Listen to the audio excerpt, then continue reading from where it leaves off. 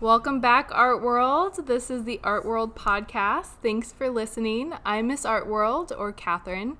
I have my co-host with me, Lisa. Hey, guys. And I always say this is an exciting episode, but this is truly an exciting episode because we have Plastic Jesus here with us. How are you? Good. Thanks for inviting me. Thanks for coming on and welcoming us into your studio. This is awesome. Thank you. All right. So, Plastic Jesus is located in LA. You're originally from Britain? I'm from London originally. London? Yeah. Okay. And you're anonymous? Yeah, right? I tried to keep my identity pretty secret, yes. Do you know, I could guess why, but could you share with us why you choose to keep yourself anonymous? Yeah, there's actually a number of reasons. Firstly, some of the work I do is illegal, and in itself there's other work which isn't illegal, but if you're seen on the street, you're seen in a video or a video podcast or something, they can then tie all the other pieces of work to you. I know a guy who from down in San Diego that was arrested, and they kicked his door in at 4:00 in the morning, and when they took him to the police station to be interviewed, they got a whole great file of every other piece of work he'd ever done. They'd been building up this intelligence file on him. So, although it might be fine to show my face here, if this is a video type of chat, then, there's all the other stuff that I've done as well. The other reason is as well, which is in a way to do with the message that I'm putting out there. I want the piece of art and the message to be self-contained, for the message to come over in the mural, in the installation, in the, product bombing, in the actual piece itself. Not this was done by street artist Plastic Jesus. Whenever you see a story about Banksy, the first 3 or 4 paragraphs will be about the new piece that he's done in London or Paris or LA or whatever. And then there'll be 10 paragraphs after that saying, who is Banksy? The mysterious, elusive street artist. And then it's kind of missed the point. He's doing stuff to get a message over. So, I think if I can avoid that kind of fame and celebrity culture that sometimes art attracts, then great. And I'm not a very sociable person. I hate people. So if I can hide, really? Like a true artist. If I can just but curl you're so up, nice. no, it's all a big act. If I can just curl up and hide for the rest of my life, that'll suit me fine. All right. So I have a follow-up question with that. With when you do some pieces, like the big 3D sculptures, for example, the Oscar doing the cocaine. Yeah. And you're going to install that. Do the people putting on the event, are they aware that it's coming in, or is it a surprise? I know it's all done guerrilla style. Nice. Nobody knows. It's just myself and a close team. Yeah. That help with the installation sometimes. Sometimes I do them by myself anyway, and nobody knows. I just go out at 4:00 in the morning. I dump the thing on Melrose and then crawl off home. But where there's a team of us, it's only a small team, because I don't want cops there in waiting for us, or in the Oscars, in the case of the Oscar piece, I don't want the what is it called, the Board of Commerce or Change of Commerce to be there waiting, to pull us away when we land there, That's got to be kind of an adrenaline rush, or are you used to it at this point? With the installation pieces, I'm kind of used to it, I think, because realistically, if the authorities come, if the cops come and you're doing installation, probably they'll just tell you to clear it up and fuck off. It's unlikely that they'll put you in cuffs. I mean, they could do. They're entitled to. Legally they could do. But believe me, the 4 a.m. Nighttime mural run along Melrose still has the same adrenaline. Every time you go out, you don't know if that's the time you're going to be busted. So the adrenaline's still there, and the relief once you get the piece up and you're heading off home. For sure. Are That's those awesome. When you're doing more of a mural, is it usually very quick that you're just running in, spraying or painting, and then running out, or does it take you a couple hours? No, I mean, I try and get the longer you're out there for, the more chance you stand of getting busted. Most street artists that I know that have been busted are literally caught with a spray can in their hand at midnight or 2 a.m. or whatever time they're out. It's not a concerted investigation effort, unlike the guy down in San Diego I was telling you about. Usually it's them getting caught. So I try and do a piece as quickly as I can. I'm one of these people that lays out lists, that lays out things, that lays out projects. So what I actually do is I'll have the stencil, the spray paints, the duct tape, the scissors, everything laid out in my truck almost to military precision. So it's just a matter of, right, I want the black can first, that's there, I need the white can second, I need the grey can third, I need the duct tape first. Even down to things like, if you're holding a stencil against a wall, you can't do it with masking tape, it'll fall off, so you use duct tape. Okay. Now, duct tape is noisy when you peel it off the roll, so what I'll do is I'll peel the duct tape off the roll in 4-inch pieces and stick it down the length of my leg. So then when I'm there in front of the wall, I just peel a piece off my leg silently and put it up on the stencil. So even down to little things like that, just, if you can save 10 seconds, you save 10 seconds. Absolutely. Yeah. Has there ever been like a close call, or have you been caught and they let you go because they were nice cops? Or Yeah, well, I was arrested in London a few years ago. I was doing in Camden in North London, and I should have known. London has got so many CCTV cameras all over the place, and in particular Camden in North London. I mean, the place is absolutely flooded with CCTV cameras. But I went out at 4 a.m. and got arrested. They'd seen me and they'd seen the car I was getting into and radioed the license plate through and arrested me. And the cop who arrested me was actually quite apologetic because I was doing Stop Making Stupid People Famous. He said, buddy, I agree with what you're putting up there. He said, but I can't agree with the way you've done it, so I'm going to arrest you. So they took me in, they gave me a caution. And, I admitted to it. There's no point. They got me bangs of rights, as we say. And they let me go a few hours later. And he said to me, don't quote me on the record. He said, but next time don't do it in Camden and you get away with it. Keep doing it, just not here. Yeah, exactly. And there was a time on Melrose I was caught as well. I'm normally very good. As a journalist, I used to do a lot of investigation work, which often would include stakeouts. Now, sitting silently in a van or even in bushes on some crime investigation, fully camoed up with long lenses and binoculars, all that kind of stuff. So I'm very good at using my ears. So if I'm on Melrose, you can hear a car coming at night time long before you can see it. So if I hear a car at one end of Melrose, I'll get out of sight. All my paints are always hidden until I'm actually using that one can. But on this occasion, a cop car with its very slow running V8 engine kind of rolled down a street opposite to where I was painting. I didn't hear it, and they questioned me, they cuffed me, they sat me in the back of the cop car. And after 10 minutes of questioning and radioing through, find out there's no warrants, they let me go. I think the English accent helped.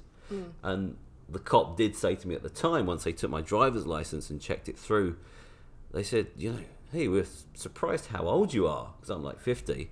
I said, dude, I'm surprised how old I am. Seriously. I just keep getting older. Yeah, It happens. just happening. I don't know where it all went. Yeah. I'm mad about it too. That's awesome. So, what was, I don't know, your breaking point, or when you switched from journalism to art? Like, when did you make that big switch?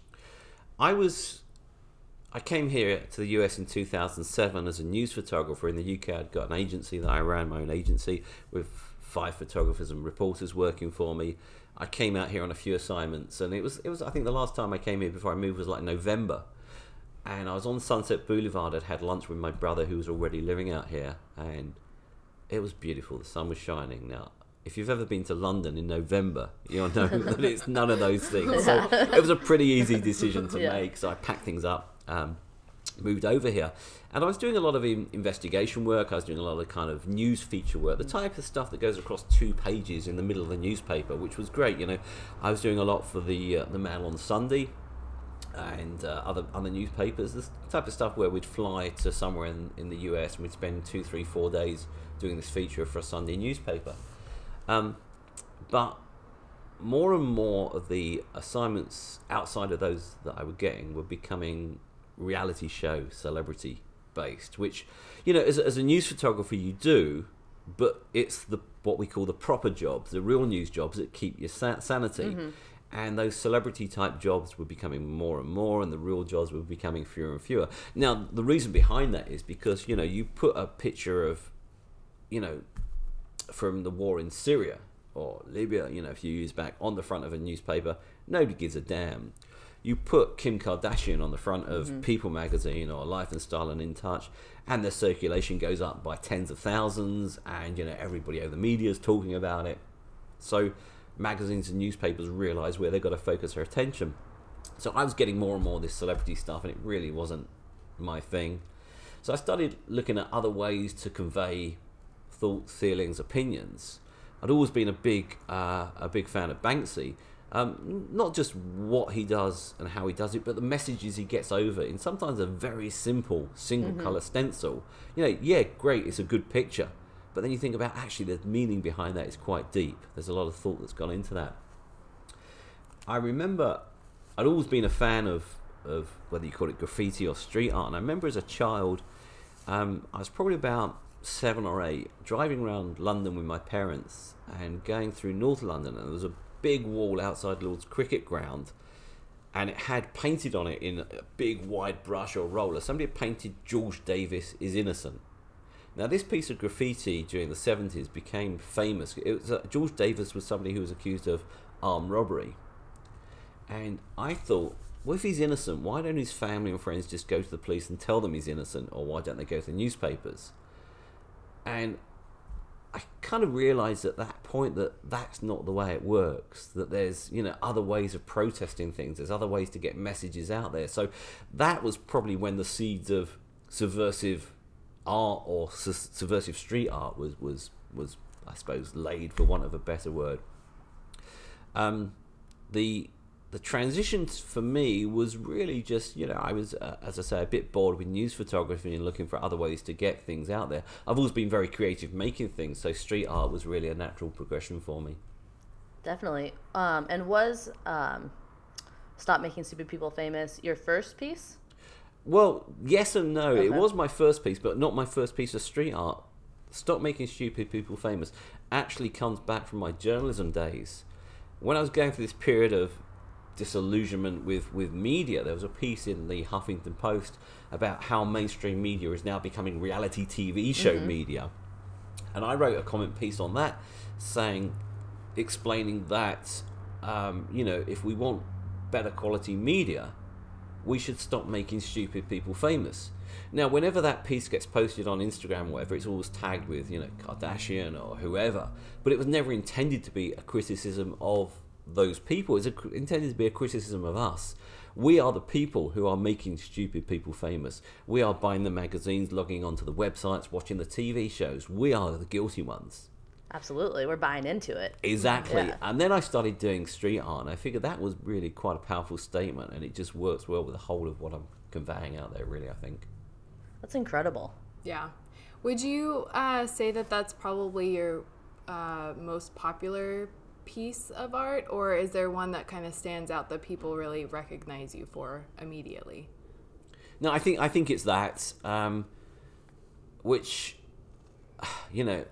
I'm both embarrassed and proud of. I'm glad that a message has got out there so great, but it's a bit kind of a tabloid message, really. Let's face it, it's not a Picasso or it's not a Van Gogh or anything. You think of the sunflowers, or you think of the Scream. You think of a great piece of art. So to call myself an artist having created that is no great boast on my part. But it's a message which is clearly resonating with people. Yeah. Every day I get up and my social media and my news alerts are tagged because that has been posted and reposted and liked and retweeted. I mean, it's literally millions of times now that piece has been put out there and reposted. Well, I think that's so important because it is hitting home to so many people. I mean, that's huge as an artist to have your message understood and passed on. Yeah, at the end of the day, as an artist, the message you want to convey is within your piece, whether it's a political message or a message of beauty or a message of geometry or whatever. It's a message. So the fact that it's getting out there, great, and hopefully, it brings other people to my work and they can see other stuff I do. Speaking of messages, so you have pieces in galleries as well, right? Yeah. Do you find that people react to those pieces differently because of the setting? So versus a gallery versus like coming across it in the street. Yeah, I have pretty strong feelings about galleries. I work with a number of galleries here, across the world, really. And I'm very careful about the galleries I choose. They're not the biggest galleries. I could go with other agents and galleries that could probably sell way more, but all the gallery owners I work with I would consider friends and trustworthy. The first gallery I started with, which was in London, in Wharton Street in West London, were doing incredibly well, selling my art to collectors and investors and so on. And then after a period of time, I found they were actually charging 3 times what they were reporting to me. Holy And then what? paying me 50% of that. Yeah. Dang. I was naive. I just God. got into art. I knew nothing about the business. And there's other things they were doing as well that were done purely to maintain their monopoly on my art as well, and restrict any clients coming straight to me. So, I've got a very honest and open relationship with galleries. If a client comes to me and said, hey, I saw your piece in Kraus Gallery or Walkspace LA or something, can I buy it direct? I say, well, you can, but the sale's got to go through them, or they get the price you're paying is still the same. Because, it's a long-term relationship I have with these galleries, and as I say, I classify them as friends. But going back to your question more about the setting of a gallery, firstly, as an artist, you want a wide audience as possible. Sometimes that's not in the interest of a gallery. How many galleries have got buzzers on their doors or by appointment only? Is pretty standard within the industry. So that doorway to that gallery is immediately a filter to who can come through and who can see your art. I don't like that. That really goes against my principles and the messages that I want to get out there. It works well for the galleries because they're kind of maintaining or building this exclusivity about your work, which they have to do to really create any position in the world for them. Otherwise, a gallery has absolutely no value whatsoever. But I think things are changing with social media. I get a lot of people that find me through social media, that come directly to me, and I can then build a relationship with them. And by building a relationship, I don't just mean a business relationship. I mean a personal relationship. They give me feedback on my work, or give me suggestions, or give me feedback onto things that I've done, whether they agree or disagree. Both are valid. Is a valid part of a relationship. And I think it's so important for an artist to get that feedback. And if a gallery is there with its entry phone on the door, not telling you who your work is sold to, not telling you feedback from the client or what the client's looking for, that's not good for an artist. You're just there producing art to fulfill that gallery's need to sell. Dang. So what is one piece of advice that you would give a new emerging artist, in your medium or not, dealing with galleries? What's one of the biggest pieces of advice you would give them? Go and get a real job. No, seriously, there's a lot of advice I can give them. And firstly, I would say, if you're a new artist and you're looking to get with a gallery will take on a new artist for 2 reasons. Firstly, because they're undiscovered, and the gallery can make a lot of money saying we've discovered the next Picasso, the next Liechtenstein, or the next Rembrandt, or whatever. And they will then create this almost exclusive monopoly, this exclusive funnel for clients to buy your work. Now, the value of all artwork is subjective, so the value of your work will be whatever that one exclusive gallery will tell clients it's worth. And they can do a very good job selling your work. The issue comes then is if you decide to part company with that gallery, you have no sales mechanism and marketing mechanism of your own, because everything's been coming through that gallery. So while it might be good short term, it might not be so good on the long term. Also, if you're working exclusively with a gallery, you're limiting your exposure. So sometimes when you start, you might be better just blitzing out, not working exclusively with any one gallery. Try to work at the lower end of the market, even lower price point, because then, if you're trying to sell a canvas for $10,000, you might find one person that can buy it. However, if you're selling an edition of 10 canvases at $1,000 each, that's 10 homes that piece can go into. That's 10 people's lives you're connecting with. So sometimes it's better to work that way and just build a wider network than perhaps an exclusive gallery can do. The other thing is that I can give advice to people in terms of working with galleries. Galleries are going to want something from you. So it's either that exclusivity and the chance to earn a lot of money having discovered you, or there's the other thing they're going to want is know that you can bring something to the equation, to the relationship. So if you go to a gallery and say, hey, I've painted these 3 canvases, do you like them? Would you like to sell them to me? For me? A gallery, just gotta tell you to piss off. But if you can go to a gallery and say, hey, I've been doing art for 2 years. My pieces started selling for $500 and now selling for $2,000. I've got a collector base of 300 people. I've got 2,000 people on my newsletter that are dying for me to do a show and expand my work and collection and so on. Then you've got something you're going to them with. You're bringing something to the equation. I love that advice. And I feel like that's something that we've heard from some of our other artists who we've talked to who've been successful in the art world.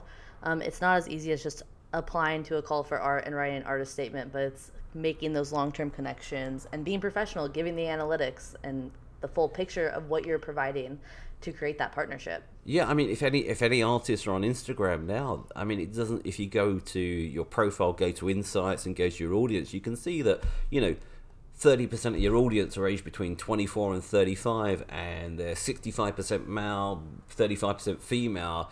80% of them are in New York or Los Angeles, and 27% are in London or whatever. All these analytics are there, and if you go to a gallery, it won't really change the way they're going to market you, but it will show that you know your business and you know your audience.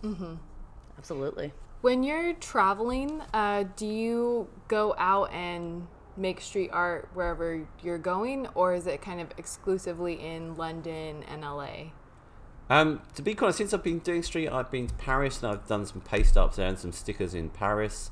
I've been to London. I haven't traveled. I used to travel all the time as a news photographer. I spent 20 years of my life in airports, so I'm quite happy not to travel now, to be honest. But yeah, I always try and leave a mark in some city that I go to, which is a whole new thing in itself, because loading my truck up with paint at the end of the day, ready for a 4 o'clock stencil run, 4 a.m. stencil run is one thing, but then taking everything to London or New York or Paris or wherever, and then thinking, right, I'm going out to do a stencil tonight. I've got to find a shop where I can buy paint. I've got to find, buy all these things. I've got to have a look at CCTV in the street. So it's a whole other thing, really, when you go somewhere else to do it as well. Is the CCTV, are those just cameras that are up on streets in London? Yeah, they're all big street junctions, and they're usually monitored by a private security company. Wow. And if they see anything taking place, they just call up the cops. Yeah. That's crazy. It's impossible to get from one side of London to the other way. I think you get spotted by, I think it's 4,000 cameras now if you go from one side of London to the other. It's incredible, yeah. Wow, I had no idea. When you're in a brand new city, when you travel, do you just kind of walk around and find a wall or a place that speaks to you, or is there more of a strategic, rather, other than the camera portion? Well, I mean, both are true. Really, when I'm doing street art, when I've got a piece in mind or a piece prepared to do, as I'm driving around a city, I'm looking for a wall that your eyes naturally fall on. Subconsciously, unconsciously, as we're driving around somewhere, there's a wall that you just happen to notice. If people got to crook their neck up high on the roof of a building to see on some wall that's adjacent, tangent to the street, well, that's no good for me. It's got to be somewhere as you come around a corner or you drive along the street, there's that wall there. So what I'll do is I'll find somewhere, I'll then look for CCTV, I'll then look for cover where I can park my truck or vehicle and hide materials while I'm doing it, and so on. So yeah, it's kind of both. Strategically, it's got to be a good high visibility wall, but it's got to be one that I can do without getting busted, ideally. Yeah. When you're in Los Angeles, do you prefer working with stencils or like the 3D installments? 3D. They are really cool. Yeah. I love making things, physical things. As a child, I was always making things out of wood. We had a little workshop bench in the garage at home just outside London, and I'd be out there. I remember one year, I think it was probably like November or December, there was snow on the ground. I got my little fur hooded parka on, it's probably about 9 or 10 years old. I was out there at this woodwork bench trying to make a box, and it was so cold I couldn't feel my hands. And I remember going into the house crying my eyes out because I couldn't make something because it was so cold. Oh, no. So from quite an early age, I've always liked making physical things. And technically a lot of the things I make aren't that difficult to actually produce, but it's the connection between having that concept, whether it's a 12-foot long line of cocaine in the street, or if it's a 6 foot by 4 foot mousetrap. It's having that idea, that concept, and then perhaps walking around Home Depot and finding what you can use to make it. And in fact, when I live here in Hollywood. My second home is the studio. My third home is probably Home Depot. I hate their fucking politics, but I love what they've got in their store. And, even if I'm out there buying something, I'll walk around the rest of the store looking at stuff and thinking, oh, that could work as a machine gun, or that could work as a, as a broken whatever. So I'm always looking for things that I could use in some art in the future. I love that. Do you always get the 3D installations back, or do they usually are taken by other people, or? Usually I get them back. I've had I did, in fact, there's a piece on Melrose outside Urban Outfitters which I did, which was, as I mentioned earlier, 12-foot long lines of cocaine, a big 6-foot by 8-foot credit card, and then an 8-foot tall $100 bill sticking out the ground. And of course, people were posing up with it, and I like, as a former news photographer, I like to sit watching at some distance and looking at people's reaction. In fact, that piece, I'm sure 2 people hooked up. There's this guy there and this girl that are looking at it, laughing and taking selfies, and the girl gives her phone to the guy to take a photo, and then I can see they're exchanging numbers. So who knows where they are now, but hopefully they found love and got babies and things. But I remember watching that piece, and this guy and his buddy on a skateboard. One guy was on the bike and the guy was on a skateboard with him. They stopped, looked, took some photos, and then the guy on the skateboard bent down and ripped the big credit card off the ground and started skateboarding down the street. So I was in my truck and I just chased him down the street and confronted him. He was really apologetic. Yeah. So yeah, most things I get back, but what I do if I'm not watching it from a safe distance, for security or whatever, what I will do is I'll keep an eye on it, going back every so often, because if a piece gets damaged or broken, I don't want it out there. If it doesn't look good, if it gets fucked up, I'll go and remove it. The other thing about doing installations as well is, you want them to be secure enough that everybody can enjoy them. But if you secure them too much, the city's going to send you a bill for $100,000 for repaving the footpath, and you kind of need to avoid that as well. Definitely. Mm-hmm. So you do, a lot of your work does have to do with cocaine. Yeah. That was my next question. You guys are getting excited about cocaine. I know. Well, I think it's such an interesting topic that you work on, because you're really calling out the issues with the industry's addiction to it, how prevalent it is, how it's almost a norm in Los Angeles, which has always been very weird to me. We talked about it on our way down. I didn't grow up in Los Angeles, and I didn't go to school down here. I went to school in Oregon, and it's just, I was shocked when I came down and saw how accessible it was, how many people were doing it, and how that really does start with, you see it in the movies, and you see it becoming almost this normal thing. It's terrible. Yeah.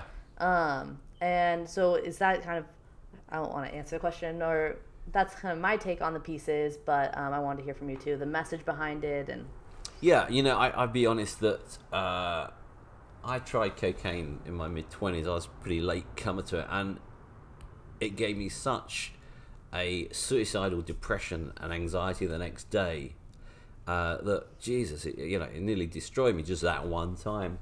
And then I was on a few journalism jobs where we were investigating drug dealers, and we had to go out with them. They think we were dealers, and we were having to do cocaine, and freaking hated the stuff, to be honest.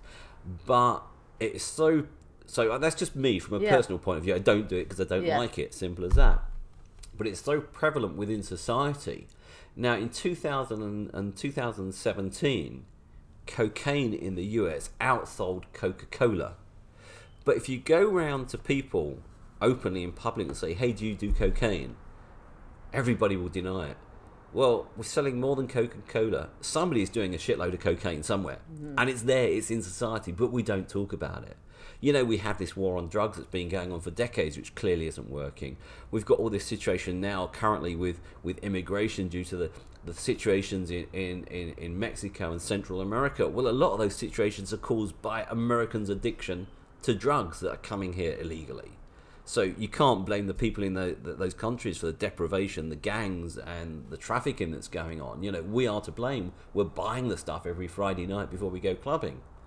So the point of some of my pieces of cocaine is really to highlight that. In fact, going back to that one on Melrose, those 12-foot long lines of cocaine, the purpose behind that was that people would say it was kind of I wanted to connect with people in a number of ways. Firstly, I wanted people to say, wow, this is fucking crazy. This is, all this cocaine on the street. But there were people who were coming out of Urban Outfitters or Starbucks who were walking straight past this, not even noticing it. I thought, what a great metaphor that is. Yeah. You've got so much cocaine in society and nobody's noticing it. Nobody's talking about it.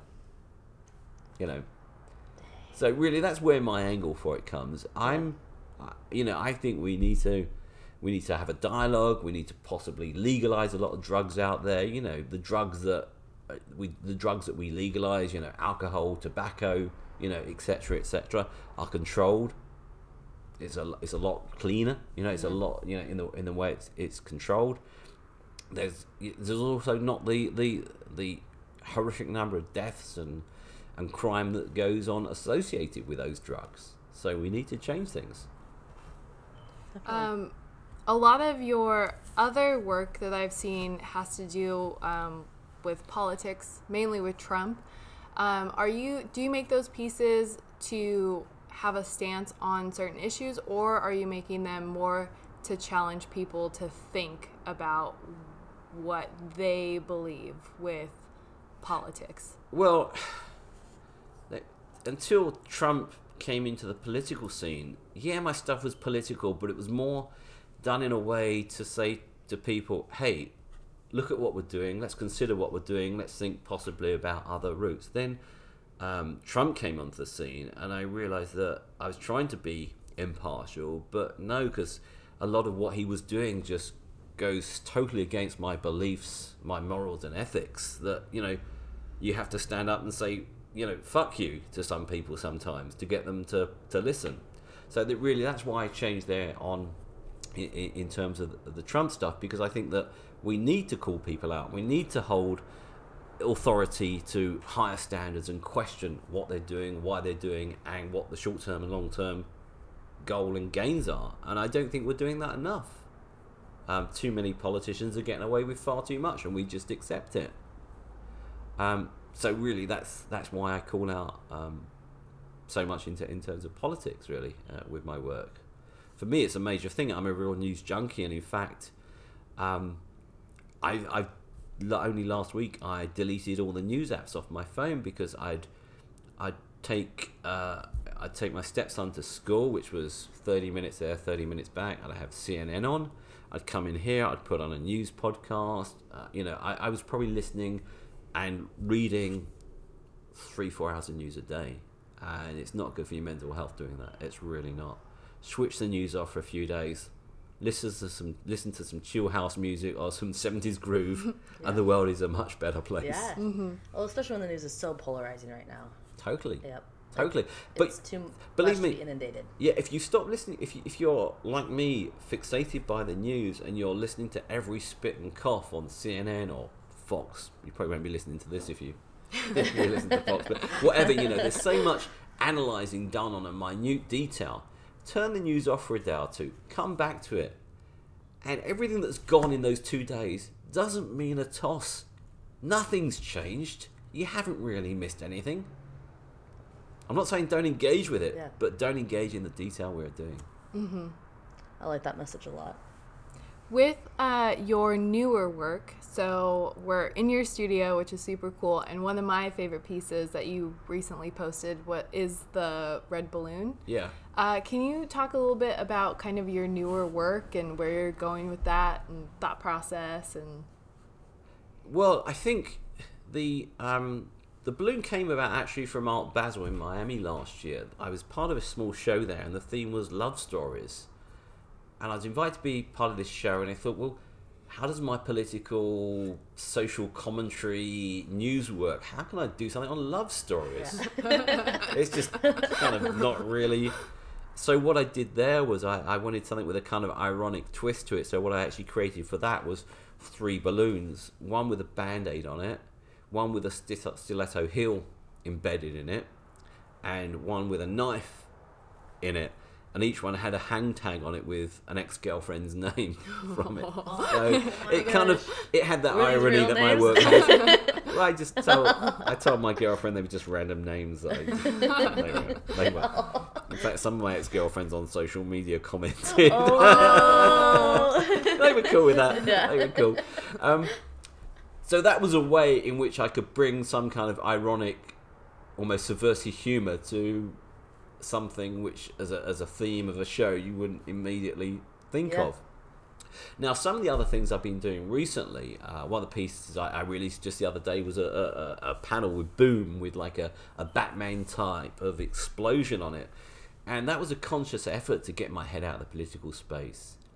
If I think back to pre-Trump days, I was doing generic, things about graffiti, things about fame, things about drugs.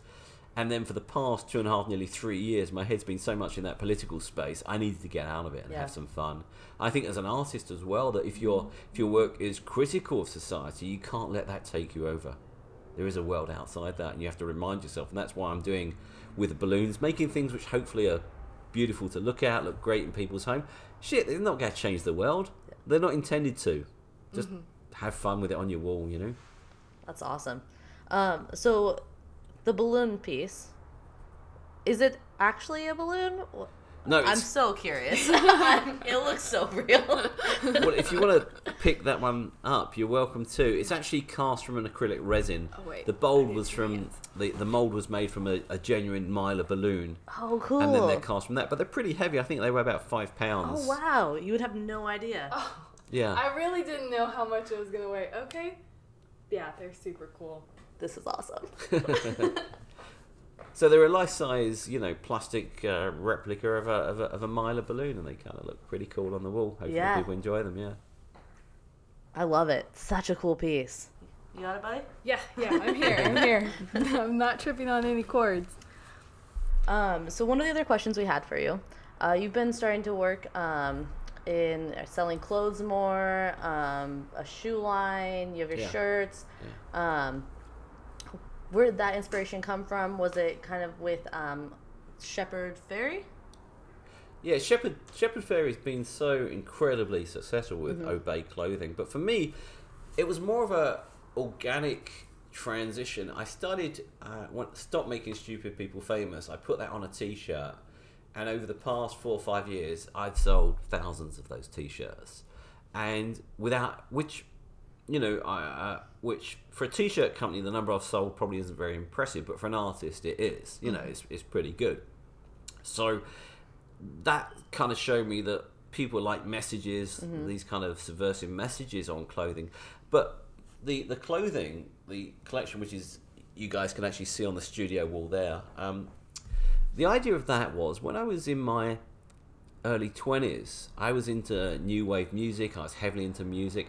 And in terms of style, I would buy my clothes from vintage stores. I'd buy former military clothing and then alter it. I was the guy that would walk into the pub and people would say, hey, look at this weirdo in his cut-off shirt and combat pants and boots or World War II jacket or whatever. I was that guy. Yeah. And I was different. I stood out. And I was actually really proud of that. As I've got older, you mellow.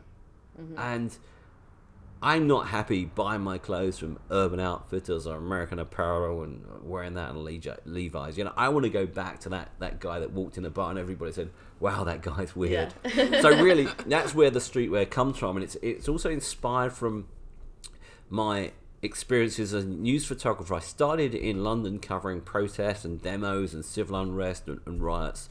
And people on those demonstrations, some of them were living in squats, rundown buildings, working, building this kind of subversive network of anarchists and so on.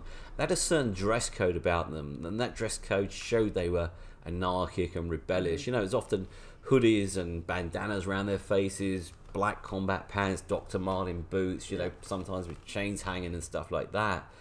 And it says something about those people, and I think our clothes say something about us all, and I think sadly, our clothes far too often say he shops at Urban Outfitters or or Gap. We need to get out of that. We need to show what we're wearing, and I think we need to show what we mean and what we feel by what we're wearing. And I think people are starting to realize this as well, and I think companies are realizing that purely for a commercial basis, this is a good start. like Nike backing Colin Kaepernick, Levi's are putting a lot of money into gun control, as are Toms, you know, the shoe people. People are realizing that people actually want to literally wear their heart on their sleeve in the form of clothes that they wear. They want to align to a political or cultural cause by what they wear. So, you know, if you buy, once the streetwear range my collection is launched, you know, if you buy it, it will say something about you, that you are standing up. You are standing up and questioning authority and establishment. You are prepared to speak out. I love that. And just like from my perspective as well, I love that as like a younger millennial, I might not be able to afford one of your pieces that were up at Art Basel, but I can still support an artist and someone I respect and look up to and rep a t-shirt and continue on that message. So I really like that you're doing that. I think it's so smart and connects you to your audience even more. Yeah, I think that's really why I've done it. I do that, and a lot of galleries will say, don't touch low price items. You know, you've got to keep your high prices there. People don't want to see you selling coffee mugs and t-shirts and $150 prints. I say the complete opposite. You know, if somebody likes my work, they have as much right as that multi-millionaire to buy a piece. It shows that they're supporting me, which I appreciate greatly, and couldn't do what I do without. But also, you know, it says something to that person as well, that, you know, I'm not there working for, you know, I'll be honest, I get some of my art that's bought by investors and collectors that buy it, they get it shipped, it gets wrapped and gets put in their storage, and they hope that one day I'll be the next Banksy and it'll be worth, you know, literally millions. But for me, if somebody comes to me and they send me a direct message or an email and says, hey, I love that print, how much is it? I go back from the price and say, oh, dude, I can't afford that at the moment. And then they come back in 6 months later, say, hey, I've been putting money aside from my wages, my pay packet every week or every month. Can I have one of those prints? That means way more than anybody just doing wire transferring thousands for a canvas. You know, that means way more to me. I think that goes back to your kind of street art philosophy, where art should be for everyone and not just for a select few, which I think is very important, because it should be something that anyone could connect to.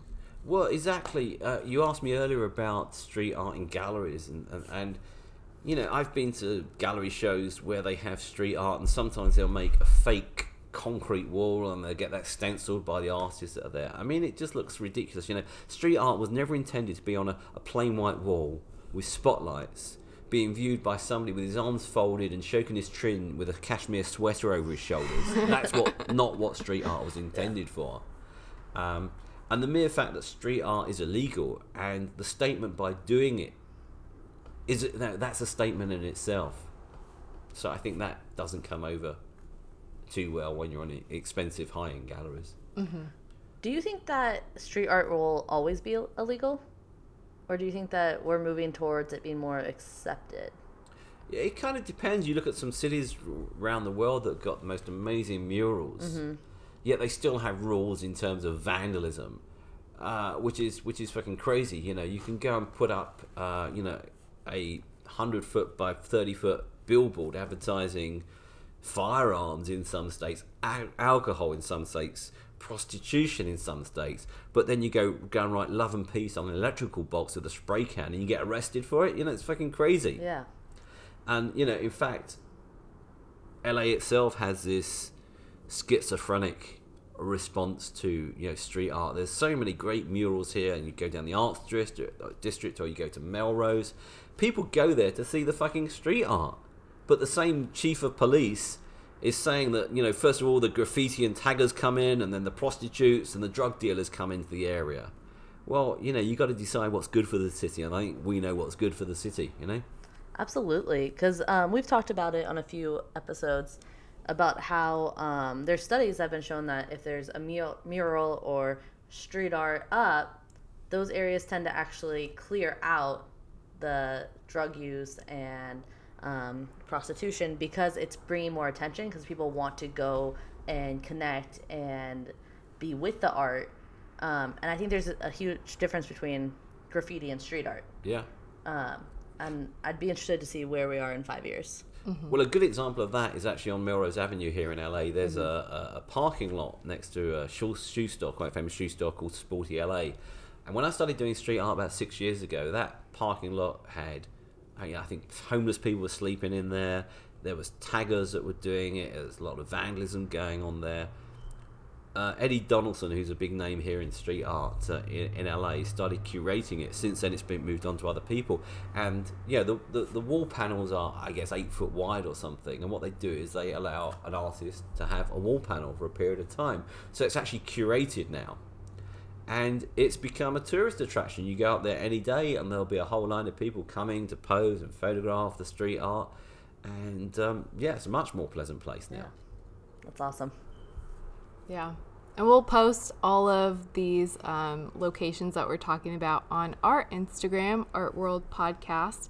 If people are looking for you, how do they find you? The best way is on Instagram, which is @PlasticJesus. For me, that's great because it's very much a visual communication, visual medium, so that works really well. So that's the best place to start. My website is plasticjesus.com, so there's stuff there in the store there as well if they want to come and buy t-shirts or $10,000 canvases. It's all there. Yeah. Something for everyone. Something for Exactly. everyone. Awesome. Any last questions? I think I'm good. I just want to say thank you very much for being willing to meet with us and be on our podcast. We were so excited to have you. It's been my absolute pleasure. It really has. Lisa's been bragging to everyone in our office. I have been. She's like, you know who we're interviewing? Plastic Jesus. I have and they're every like, day. oh. I went to my boss. I was like, I'm going to be in like 4 hours late. She was like, okay. And I was like, I have an interview with Plastic Jesus. So, it's a big deal. She was very supportive. It's funny because I get, I don't, as I say, if I could crawl away and hide from people, Yeah. I probably would. And then occasionally I'll get somebody that will post something on Instagram and I'll respond to their post and they post like, oh my God, it's you answered me. And Yeah. I just find it all a bit embarrassing at times. Well, I'm sorry to embarrass you, but we were amped. It's so nice, and I think that's one of the things that we like about Instagram is you can connect to these artists that you think you'll never be able to connect to because they're just seem so far away or they're so busy. And then when I think you liked a photo Yeah. that we posted of one of our other artists wearing your shirt, and we were like, dang, he just liked our photo. We were so excited. Yeah. And it's that connection that is so, I think people love about art and artists and getting to know them is, who they are. And if they connect to you, you just get very excited. I think that connection is so important. I get a lot of media requests, whether it's CNN, BBC, Huffington Post, which is great. Obviously, it's great for a business point of view and profile point of view, but the ones which I like are those ones that come from 8th grade, 9th grade, 10th grade students saying they're studying art, they're getting involved in culture and politics. Could they interview me? They're the ones that mean something. Yeah, definitely. Well, thank you so much. It's been my pleasure. Awesome. All right. Well, we love you guys. Bye. Bye.